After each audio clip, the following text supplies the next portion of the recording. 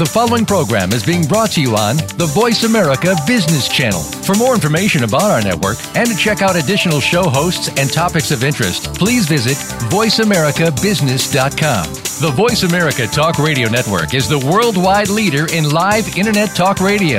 Visit voiceamerica.com. The views and ideas expressed on the following program are strictly those of the hosts or guests and do not necessarily reflect the views and ideas held by the Voice America Talk Radio Network, its staff, and management.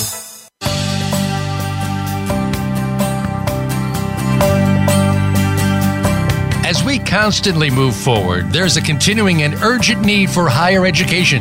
It's necessary for tomorrow's future and for a dynamically changing workforce. As the need for education is changing, so is education itself. Welcome to Big Beacon Radio, transforming higher education with your host, Dave Goldberg. In this program, we'll discuss the complex changes that are being made to higher education today, and we'll help you stay ahead of tomorrow if you're a student, educator, or in the workforce. Now, here's Dave Goldberg.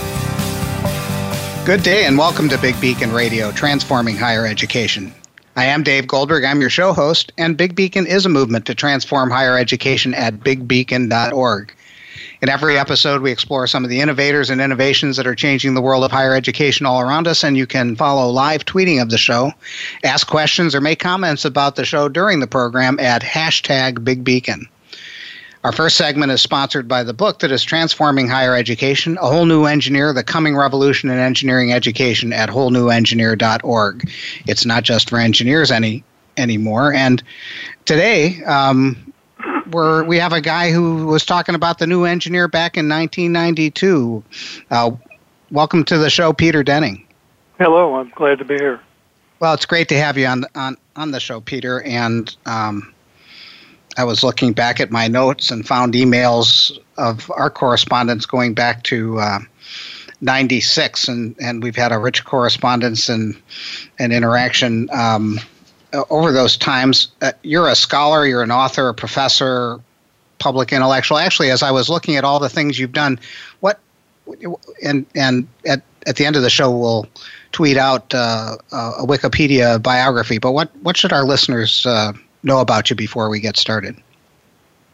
Well, I'm a long-term engineer. I've been a computer scientist type of engineer since the 1960s when I got my PhD. And I just realized that this year, this is my 50th year teaching computer science courses. How about that?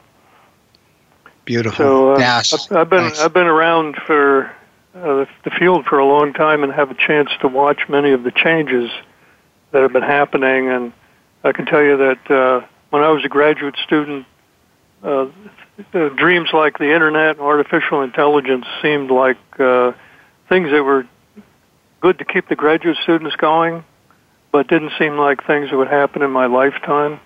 And boom, here they are. They've happened in my lifetime. So I got to grow up and watch the things, the technology that romanced me, become mature and part of my life and part of everybody's life. Yeah. So in the middle of all that, I've been very concerned, as you have, about what education looks like so that people can live in this world. Yeah, and I think it's fair to say that you've been ahead of the curve on both of those things. I guess as you think about that 50 years teaching computer science, I'm not even sure how to ask it, but it's like, so, and what, I want to ask it on an emotional level, I want to ask it on a cognitive level, but as you reflect on that, what sort of sticks out for you? You mean teaching 50 years of computer science? Yeah, but as you think back to those times to now, you just called out all the things that have come into reality that weren't there. What else sticks out for you as you think back that far? Well, I've sort of been working through computer science for many years, and haven't paid a lot of attention to some of the questions about how I was responding emotionally, I guess. But it always. So I'm trying to. Actually have a little trouble with your question because. Okay. You could. All right. Well, any answer you care to give would be fine. I've been teaching and these kind of things. Now, I don't think those are what you're really trying to get at. Yeah. So, well, anyway, what are you trying to get at here? I was just trying to get at. You've been in this field and doing this for 50 years. What sticks out for you in that long career that you'd like to tell people about? I didn't have a particular thing I was getting at, actually. Well, one thing I could say that sticks out for me is since you brought up the question of the new engineer, something I had been thinking a lot about in early 90s. Yeah. I went back and looked at that article once again that I wrote then, and I see that, what is it now, almost 25, 30 years since we wrote that, that the concerns that engineering students have and the employers of engineering students have are almost unchanged in that period of time. People are still worried about the world is changing faster and faster. They don't know how to make sense out of things. Yep. They feel disoriented by unpredictability and uncertainty in the world. They are concerned about larger issues like globalization and ecological issues, and these are the same kind of concerns that my students were saying in the early 1990s. And in spite of all the technology change, the underlying concerns are still the same. Maybe it's just part of being a human being, huh? Well, I think that's right. I think a lot of the things that in rereading that article and rereading Innovator's Way and looking at some of your other things, it seems like a lot of what's underneath is a concern for what it means to be human, and are we conveying those things fully as part of this professional education that we're talking about. Before, and I want to go off. I want to go back and talk a little bit more about that 92 article. Before we do that, so you've had this long career, and what were some of your early influences that led you to make some of the choices that you made in your career?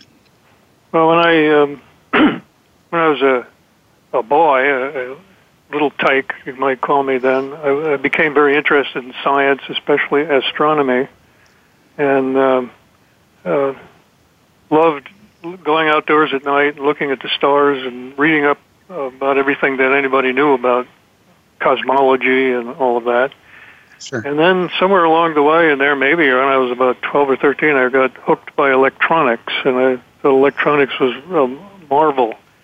And, of course, the difference between astronomy and electronics is astronomy is about the stars and what we can learn from them by observing nature, and electronics is about what we can do and build that might be useful in the world. And so I guess somehow or other I got bitten by that bug of doing useful things around age 12 or so, and started plunging into electronics. And at that time, electronics was turning in the direction of electronic computers, and so I got drawn in that direction. And in high school, I built science fair projects, built computers for a science fair project.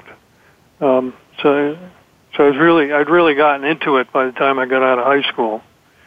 And so this was in the 60s, and so the technology was it vacuum tubes or early semiconductors? When I got out of high school, it was 1960, heading on to college at that time.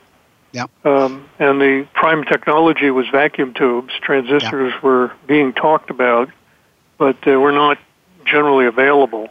There was still reports coming out of the labs about this new technology that didn't need to have basically expensive light bulbs to run things.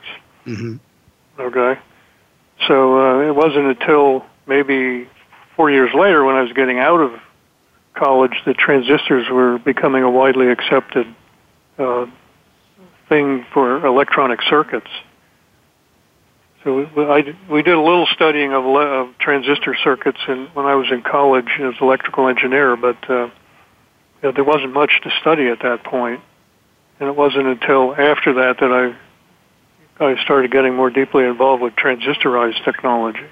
Yeah.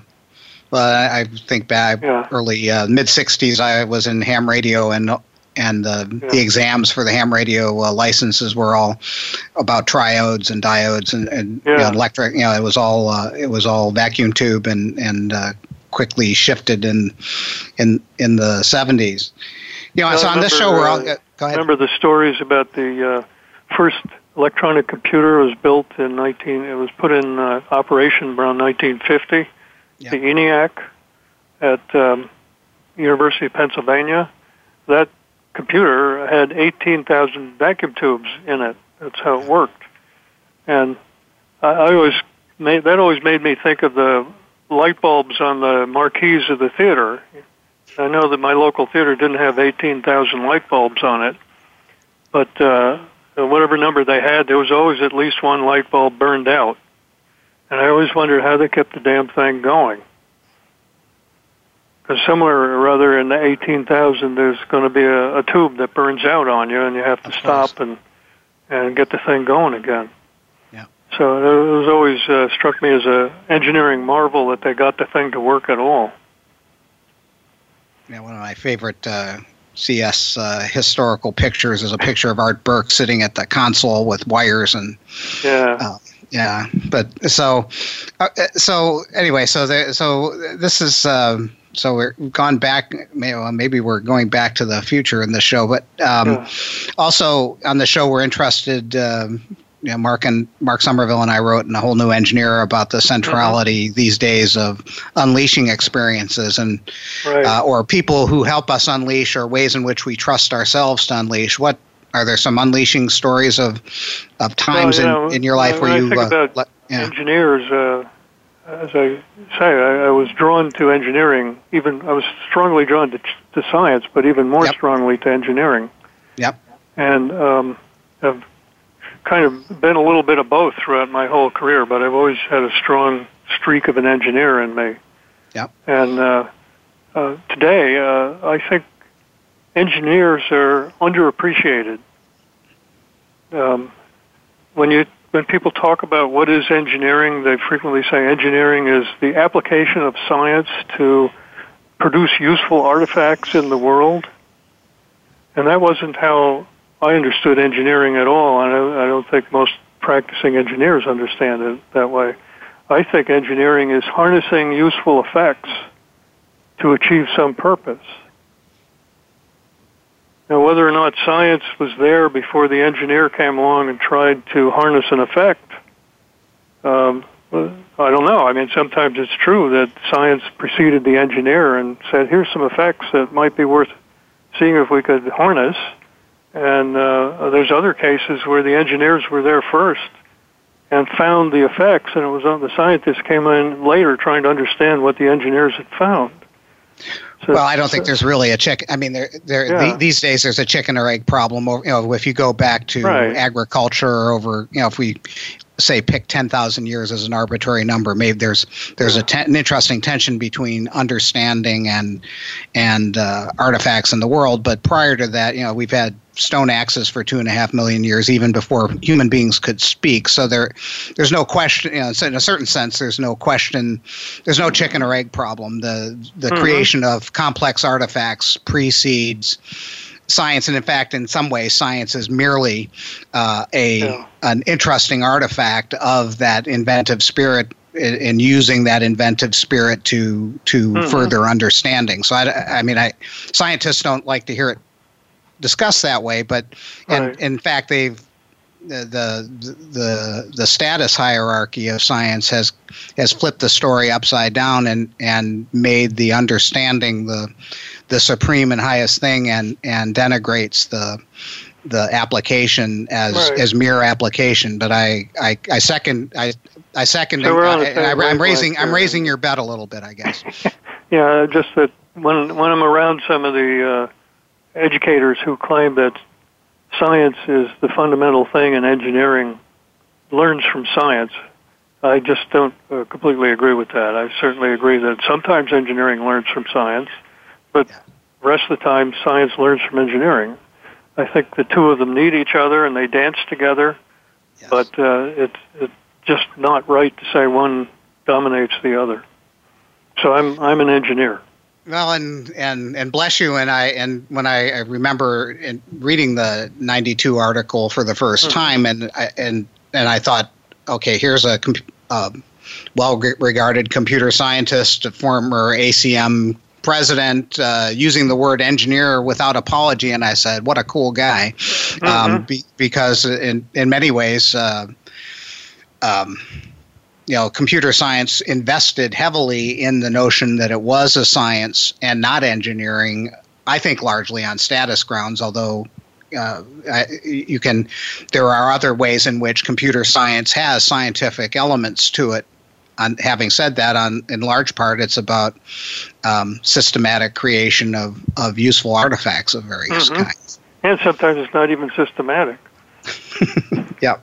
We just do it because it looks like it could be useful, and it turns out to be useful, so we keep going. That's engineering. Yeah. So it's 92. I spent the first part of my career after getting my PhD and becoming a teacher in a university. I spent the first 15 years of that being a super nerd, if you want it by today's terminology.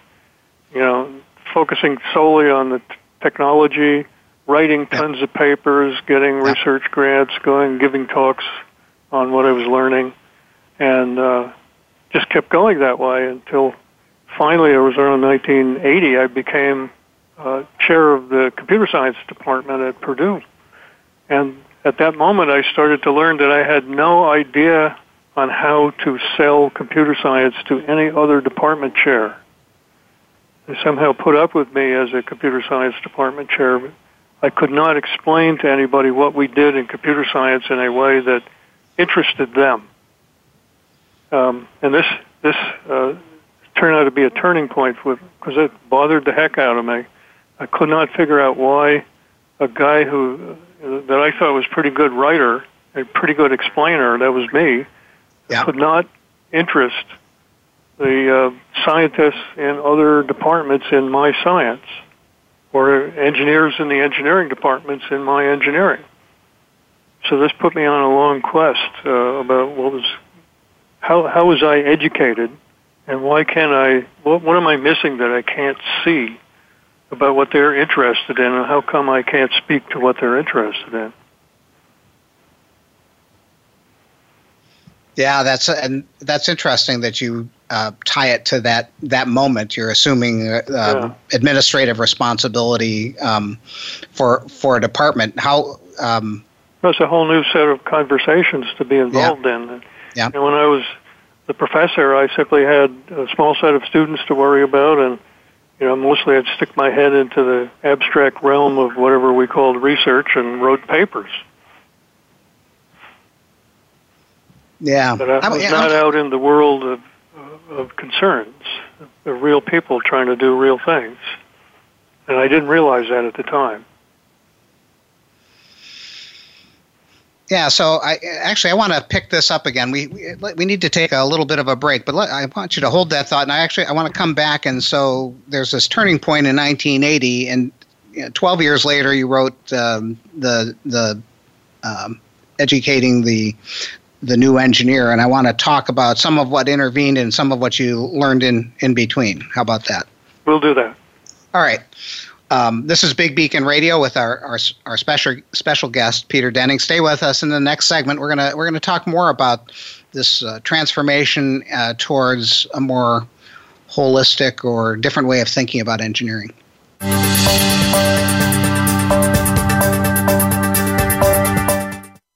Become our friend on Facebook. Post your thoughts about our shows and network on our timeline. Visit facebook.com/Voice America. Do you want greater success in bringing change to your university, college, department, or classroom? Are you looking for a keynote speaker to inspire your organization with stories of transformative change? Would you like to boost your own academic, business, or technical career? Let David E. Goldberg of Three Joy Associates help. David is a leading speaker, author, trainer, and leadership coach with experience in helping bring successful change to educational organizations and education and technical careers around the globe. To learn more, call Dave Goldberg at 217-621-2645. Contact him at deg@3joy.com or browse the 3Joy website, www.3joy.com today. We're always talking business. Talk to an expert. Call now toll free 866-472-5790. That's 866-472-5790. Voice America Business Network.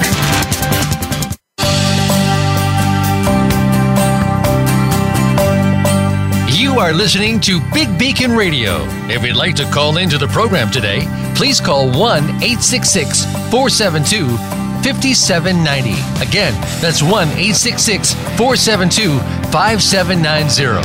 Or send an email to deg@bigbeacon.org. Now, back to this week's show. And welcome back to Big Beacon Radio. The second segment is sponsored by Three Joy Associates at 3joy.com. Get the training, coaching, and change leadership consultation to help you transform your educational institution. And you can ask the guest questions or make comments on Twitter at #BigBeacon. So we're back with Peter Denning, and he's out in California at the Naval Postgraduate Institute. And Peter, before the break, we were talking about this writing of your manifesto, educating a new engineer back in '92, and you mentioned the change in your life in 1980 when you became a department head at Purdue. But what was it in '92 that inspired you to write that article? Well, it was the intervening time. I can remember I woke up around 1980 to the fact that I didn't know a whole world of conversations about, in higher education, about even the other departments in my school. I just didn't really know anything about them, and I was unable to have a useful conversation with them. Yep. But then as I got to know them better, I found myself unable to tell them any stories about computer science that seemed to interest them. And this bothered me. And finally, I decided to leave Purdue, where I was at the time, and go work for NASA at NASA Ames Research Center, where I was director of a new center called REACS, Research Institute for Advanced Computer Science. And our job was to bring computer science scientists, researchers together with NASA researchers to work on NASA problems. And over the period of years when doing that, I discovered more and more that my scientists who I had working for me, and they were going on to the teams, had no idea that they had customers. Let's pause there, let that sink in. These engineers, scientists had no idea they had customers. And their customers were the NASA people who were paying the money to have them do the research. Yeah. And the NASA people wanted demonstrations, deliverables, prototypes, whatever. They wanted something they could see that showed progress. And when I take that back to my scientists, they would say, "Oh, you can't schedule breakthroughs. I know we said by June 1st we'd have something, but you can't schedule a breakthrough." And the NASA people wouldn't accept that, and we had a lot of trouble keeping funding for some of our people. So this was a big revelation for me that engineers have customers, and that somehow the educational system that was producing people who are coming and working here didn't generate any of that awareness in them, or for that matter in myself. But when I first got there, I wasn't aware of this either. So that struck me as a big gaping hole in engineering education. And by the end of the 1980s, I had been thinking a lot about this and was starting to think about going back into academia, with which I had become somewhat disillusioned, and trying to do something useful in the way of reform. And it was in the late 80s I met Fernando Flores, who had a very strong influence on helping me reorient my thinking. Well, and actually listening to much of the language, you use certain words that for some of us are as code language. You use the term conversations and stories and noticing and things like that. They sounds like ordinary language, but when you've paid attention to Fernando, you have this sense of that those terms are special and are actually in some ways a key to kind of the inner life of what it means to be human. When you're at that level of awareness, you're sort of seeing life differently than just kind of living your stories. And so in meeting Fernando, how was it? How did you meet him, and in what ways did he have practical effect on? Well, it started out innocently enough. Somewhere in the late 80s, his co-author Terry Winograd came by NASA and gave us a talk on a book they were writing together. The book was called Understanding Computers and Cognition. And I was fascinated with Terry's argument that artificial intelligence was based on a philosophy that would never allow it to succeed at its own objectives. And I wanted to learn more about this, and Terry said most of that philosophy came from his co-author, Fernando Flores. And at that time, Flores had an office not too far away, and I phoned up and got an appointment with him and went over and we talked. And at that point, I learned that he was president of both a software company and an education company, both concerned with communication. And so I tried to bring his software technology back to NASA, and I enrolled in his education course to learn about how he was seeing life for myself.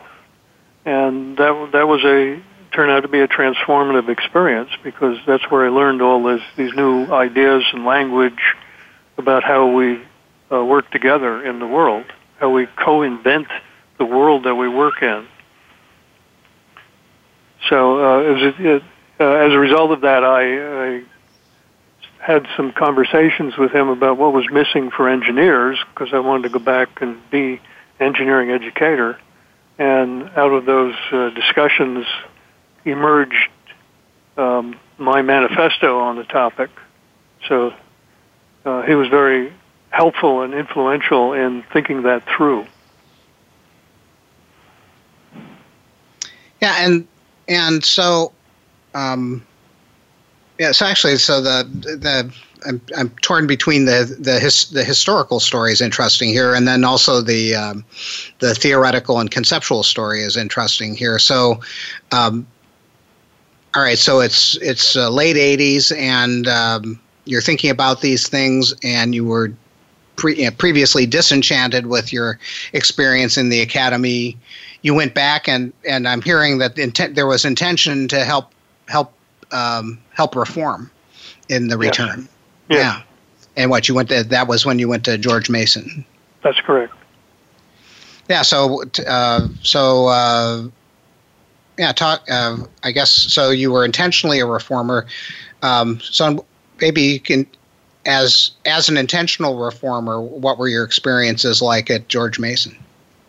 Well, I suppose if you're a reformer, you find this everywhere, but you quickly find a few compatriots who believe in the same things you're talking about, and so you talk with them, and that's what we did. We had a small group that were all thinking about similar kinds of reform, not only in engineering but elsewhere in the university, and we, in our individual departments, tried to produce some reforms. And in my department, the computer science department, I got the faculty to agree to a set of principles, which I wrote down and put into that engineering paper we were discussing. Yep. And then that's about as far as I got, because when we started bringing up actual reforms that the faculty had to vote on, such as a new course or something, we kept getting no votes. It was sort of like they liked it in principle, but they didn't want to do it in practice. And so the whole thing didn't get very far. And about all I could accomplish was I worked with some of my colleagues who were sympathetic, and we started a research center called the Center for the New Engineer, where we looked at technologies that could support the kind of reforms we were talking about. But that was about getting it actually installed into George Mason University. That turned out to be a unfortunate, futile experiment. And I think engineering reformers have encountered similar issues in other universities. It is difficult to get the faculty to agree to reform. Well, I think this might be a good time to shift to talking about your book about the Innovator's Way, Essential Practices for Successful Innovation, because I think that book actually speaks to some of the difficulties in getting, so there's the so in that book, you with Robert Dunham in 2010, you wrote The Innovator's Way, Essential Practices for Successful Innovation, and you talk about there being 8 practices for the innovator, and we've been talking about some of these implicitly, if not explicitly: sensing, envisioning, offering, adopting, sustaining, executing, leading, and embodying. Mm-hmm.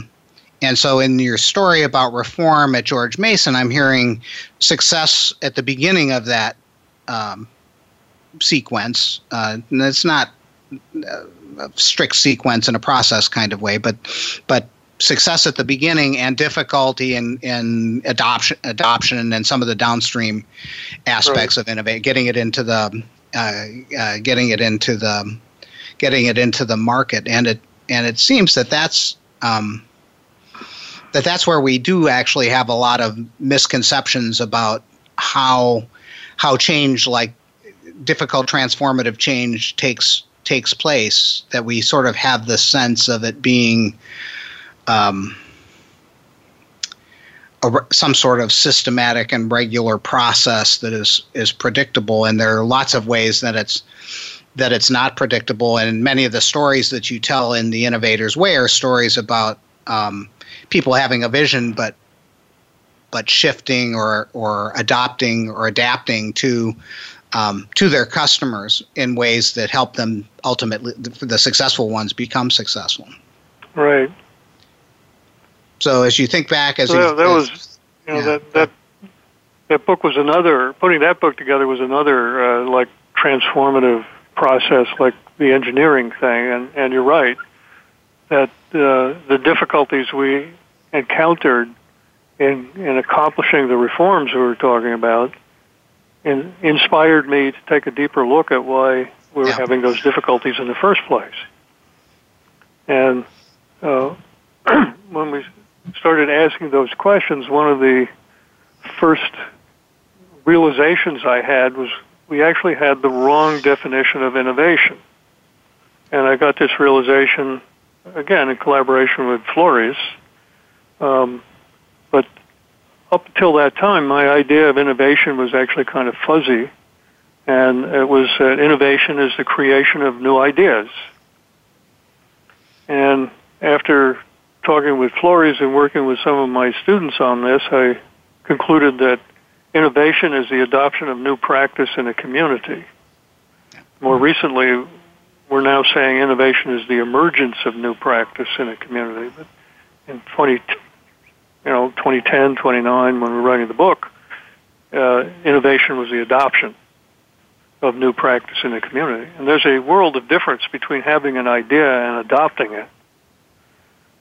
And today, as part of the research for that book, we learned that about when you talk to successful innovators and the innovations they fostered and produced, yes, they said that about 90% of the work that they did over the years to get it adopted was in the adoption part, and 10% of their work was the idea part.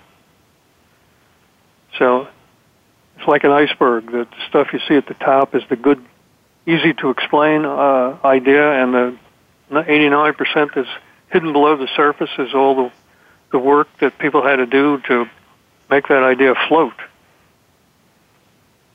And the stories about innovation that we encountered in 2010 and before that all seem to make 90% of the weight go on to creating the idea, and they didn't pay a lot of attention to what you need to do to get it adopted. And to me, that started to look like a major breakdown. A lot of people wanted to have innovation.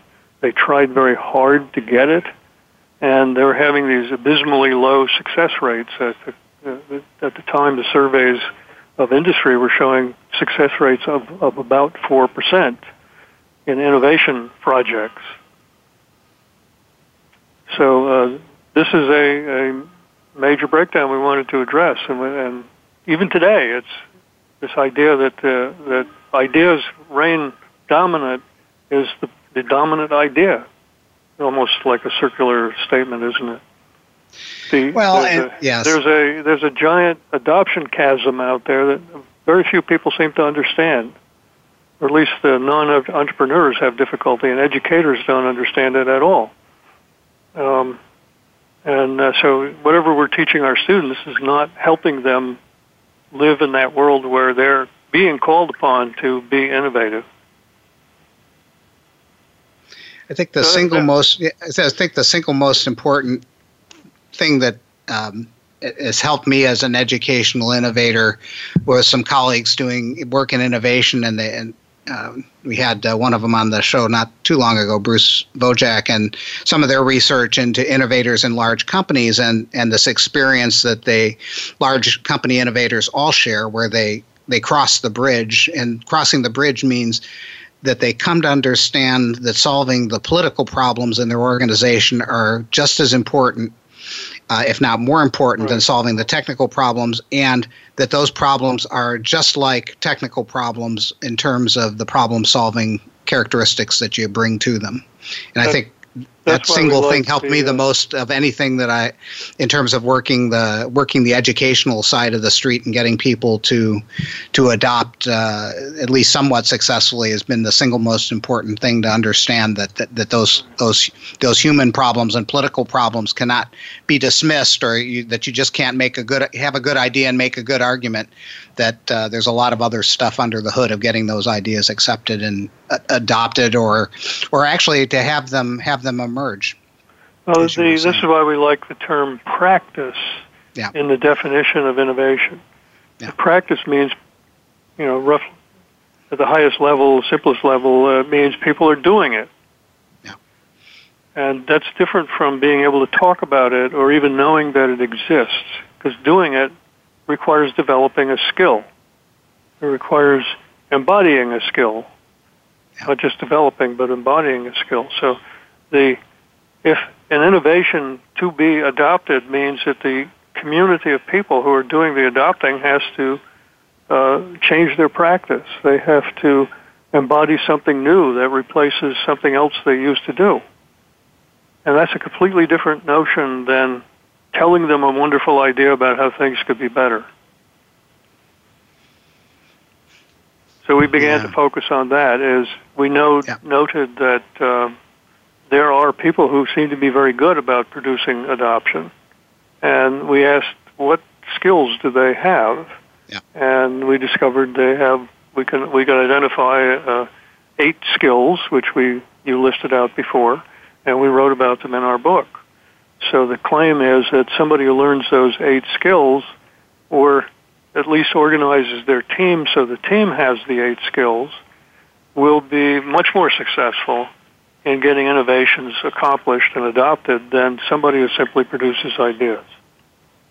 And unfortunately, much of the current policy and storytelling about innovation today is about being more creative and producing more ideas. Yeah. So I think we're not getting the amount of adoption we wish we had. Yeah, so that's actually interesting. So there's like you say, having a good idea and then not seeing it adopted can be frustrating. As I was rereading Innovator's Way, I was struck this time. I remember thinking of it at the time, but as I was looking at it, kind of going through it at the highest levels and trying to say, all right, seeing some of the pieces, I was reminded of all the fundamental coaching kinds of pieces that come from Fernando Flores and Maturana work, and so much of the fundamentals that are now part and parcel of executive or leadership coaching that in many ways certainly go through Fernando Flores' Berkeley dissertation. The noticing, the listening, the questioning, the speech acts, all that stuff is sort of groundwork for then each of the 8 skills. If you're a skilled practitioner of deep listening and noticing and asking open questions, you've got a leg up in all of the 8 skills as far as I can see it. And it's there's this core. Whole thing exposes another deficiency that we have in education, I think. And this is really a deeply rooted deficiency, and most educators don't see it, is that especially in the sciences and engineering, we think that the goal is to learn a body of knowledge. Yep. And once we've learned the body of knowledge, we can go out and apply it. Yep. And there's very little appreciation or discussion of the skills, the engineering skills, for example, or the design skills. And so there's no attention given to that. It's always about learning more knowledge, learning more facts, and a hope or a belief that at some point you'll be able to go apply it. And we now know that you'll never become skillful at something by reading a book. You have to go do it. Isn't this what they call the difference between explicit and tacit knowledge? Yes. That we talk a lot, we tell stories about tacit knowledge, the things that we can do but we can't say how we do them. Those all are in the realm of skills, and much of what we're looking for from engineers, whether it's listening to customers or inventing new technologies or designing programs, is skill sets. And we just don't talk about that in education. We don't do anything in engineering school to develop the skills. We give lip service to them, but we don't actually do them. Well, and we even our language betrays us. We don't even really have. I think the Fernando's work and other things in that direction help give us language, but there's something wrong with our language that if you think about talking about sort of the emotional component or the embodied component or the doing component, we don't even really have good language. That we overload terms to the point of them not really being special and not really being helpful, and so it's even hard to talk about it, and a lot of times people hear the terms that we use in an ordinary sense when we mean them in kind of a special sense, and they don't get it. I think a big thing that a lot of us miss, and I certainly missed it for a long time, was that we all have this notion that the purpose of language is to convey information. Yeah. So I'm going to send messages to you, and you're going to send messages back, and from these messages we'll learn each other's intentions. And then once we learn each other's intentions, we can create actions, which are the movements of our bodies to go do them. And this is a very deficient view of language. The other side of language, which Flores talks about all the time, is the generative side, the side in which we generate actions. We generate new worlds. We generate new things together. We do this all the time, but we don't realize it. And thus since we don't realize it, we don't become skilled at it. And a lot of the things that we want to do, we just bumble up. I'm enjoying this conversation. Why don't let's take a break from it and then come back and continue on that point with language, but then head into some of your current thinking about things like computational thinking and where this where reform efforts might go from here. How's that sound? Okay, good. Yeah.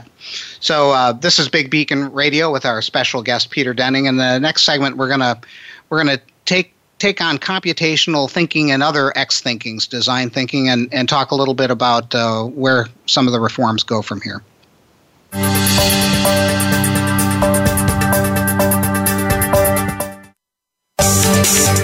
From the boardroom to you, Voice America Business Network. Do you want greater success in bringing change to your university, college, department, or classroom? Are you looking for a keynote speaker to inspire your organization with stories of transformative change? Would you like to boost your own academic, business, or technical career? Let David E. Goldberg of Three Joy Associates help. David is a leading speaker, author, trainer, and leadership coach with experience in helping bring successful change to educational organizations and education and technical careers around the globe. To learn more, call Dave Goldberg at 217-621-2645. Contact him at deg@3joy.com or browse the 3Joy website, www.3joy.com today.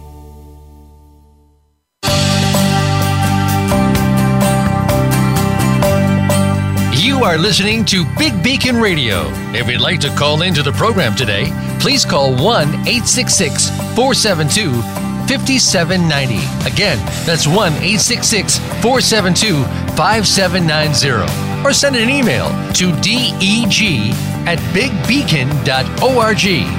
Now, back to this week's show.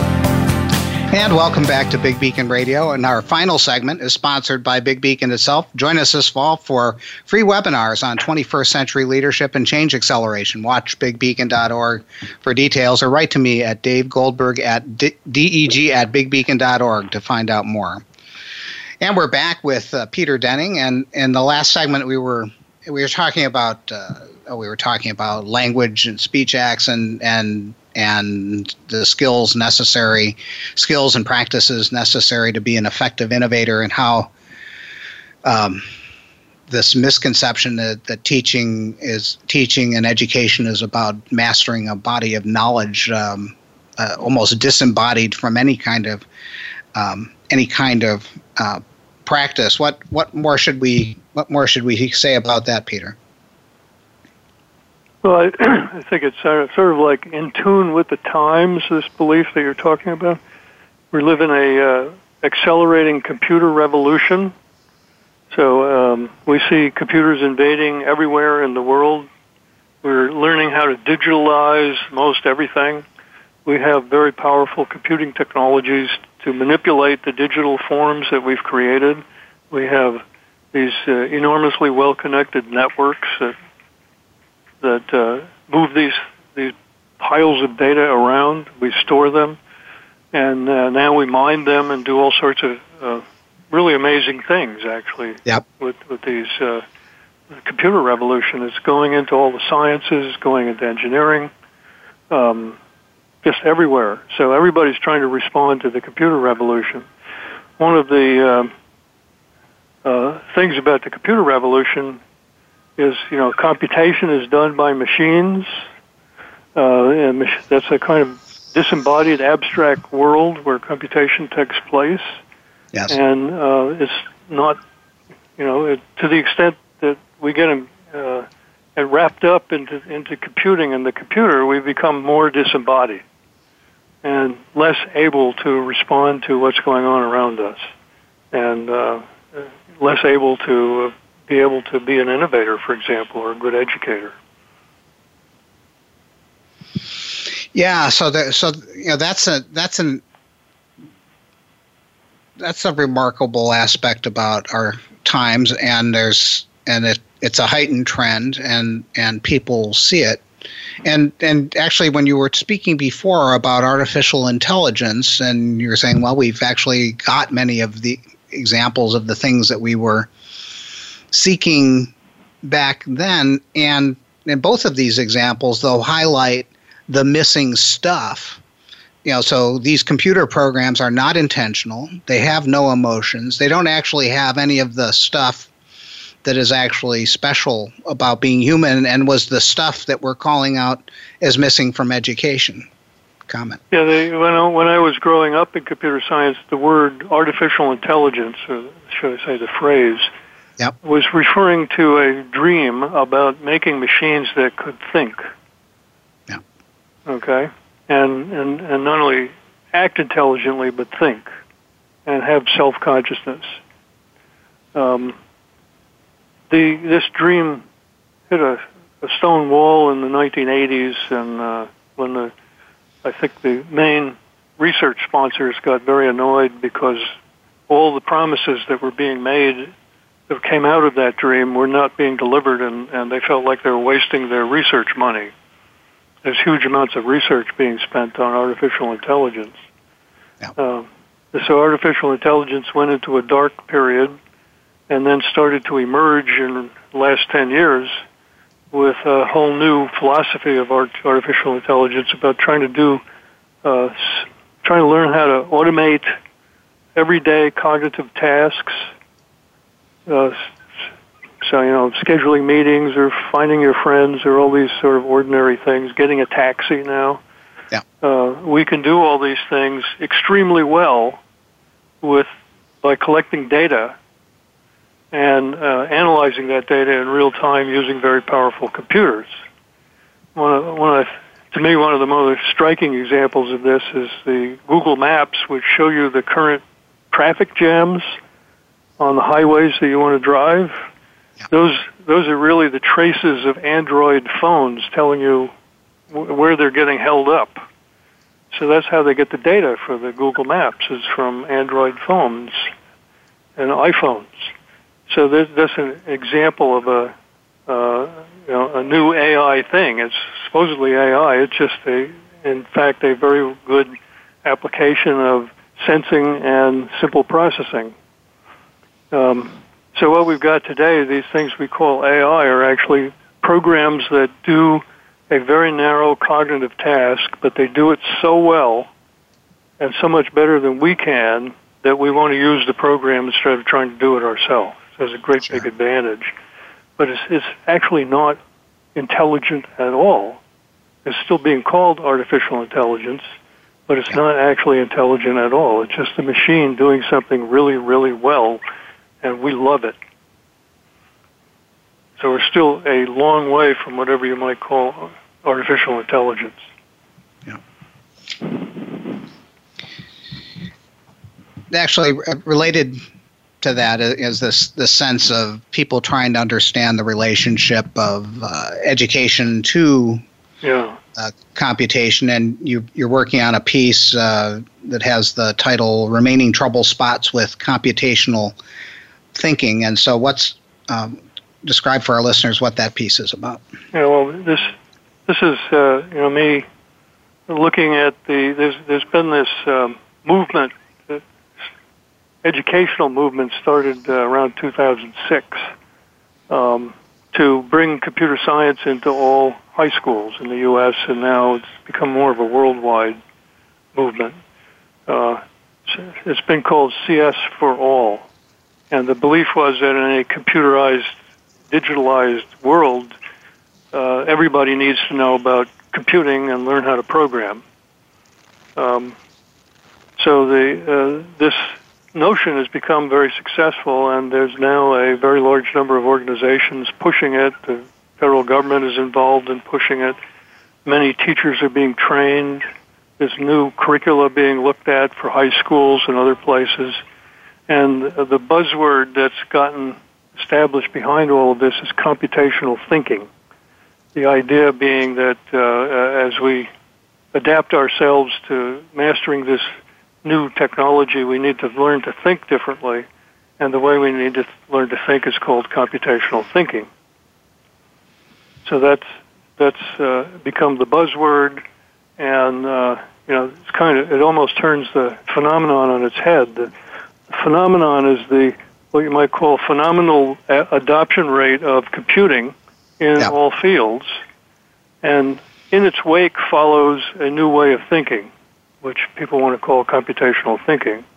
But the educational movement, is claiming the opposite, that computational thinking is the driving force behind the computer revolution. And there, I think they've made a monstrous mistake, because this goes right back to that issue we were talking about before, with the belief that knowledge precedes action and skill. So if we think that thinking precedes our computational action and skill, we're getting it backwards. And we're going to be teaching our kids the wrong things about computation and computational design.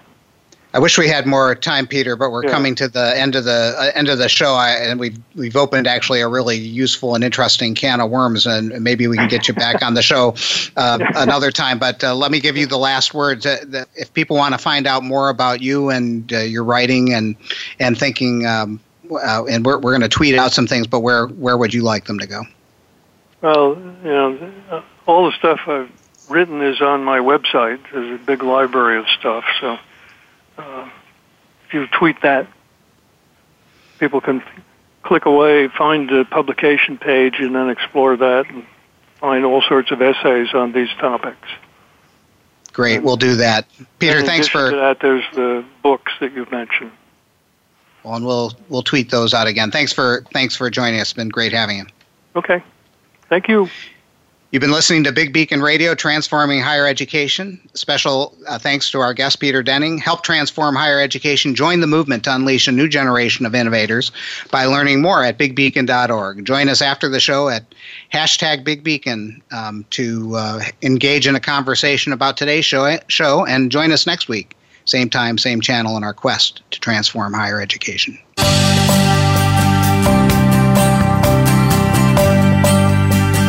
Thank you for tuning into Big Beacon Radio, Transforming Higher Education. Please join Dave Goldberg soon for another edition. Listen every Monday at 1 p.m. Eastern Time, 10 a.m. Pacific Time on the Voice America Business Channel. For additional information about our programs or to find out about the next show, please visit bigbeacon.org. We'll talk again very soon.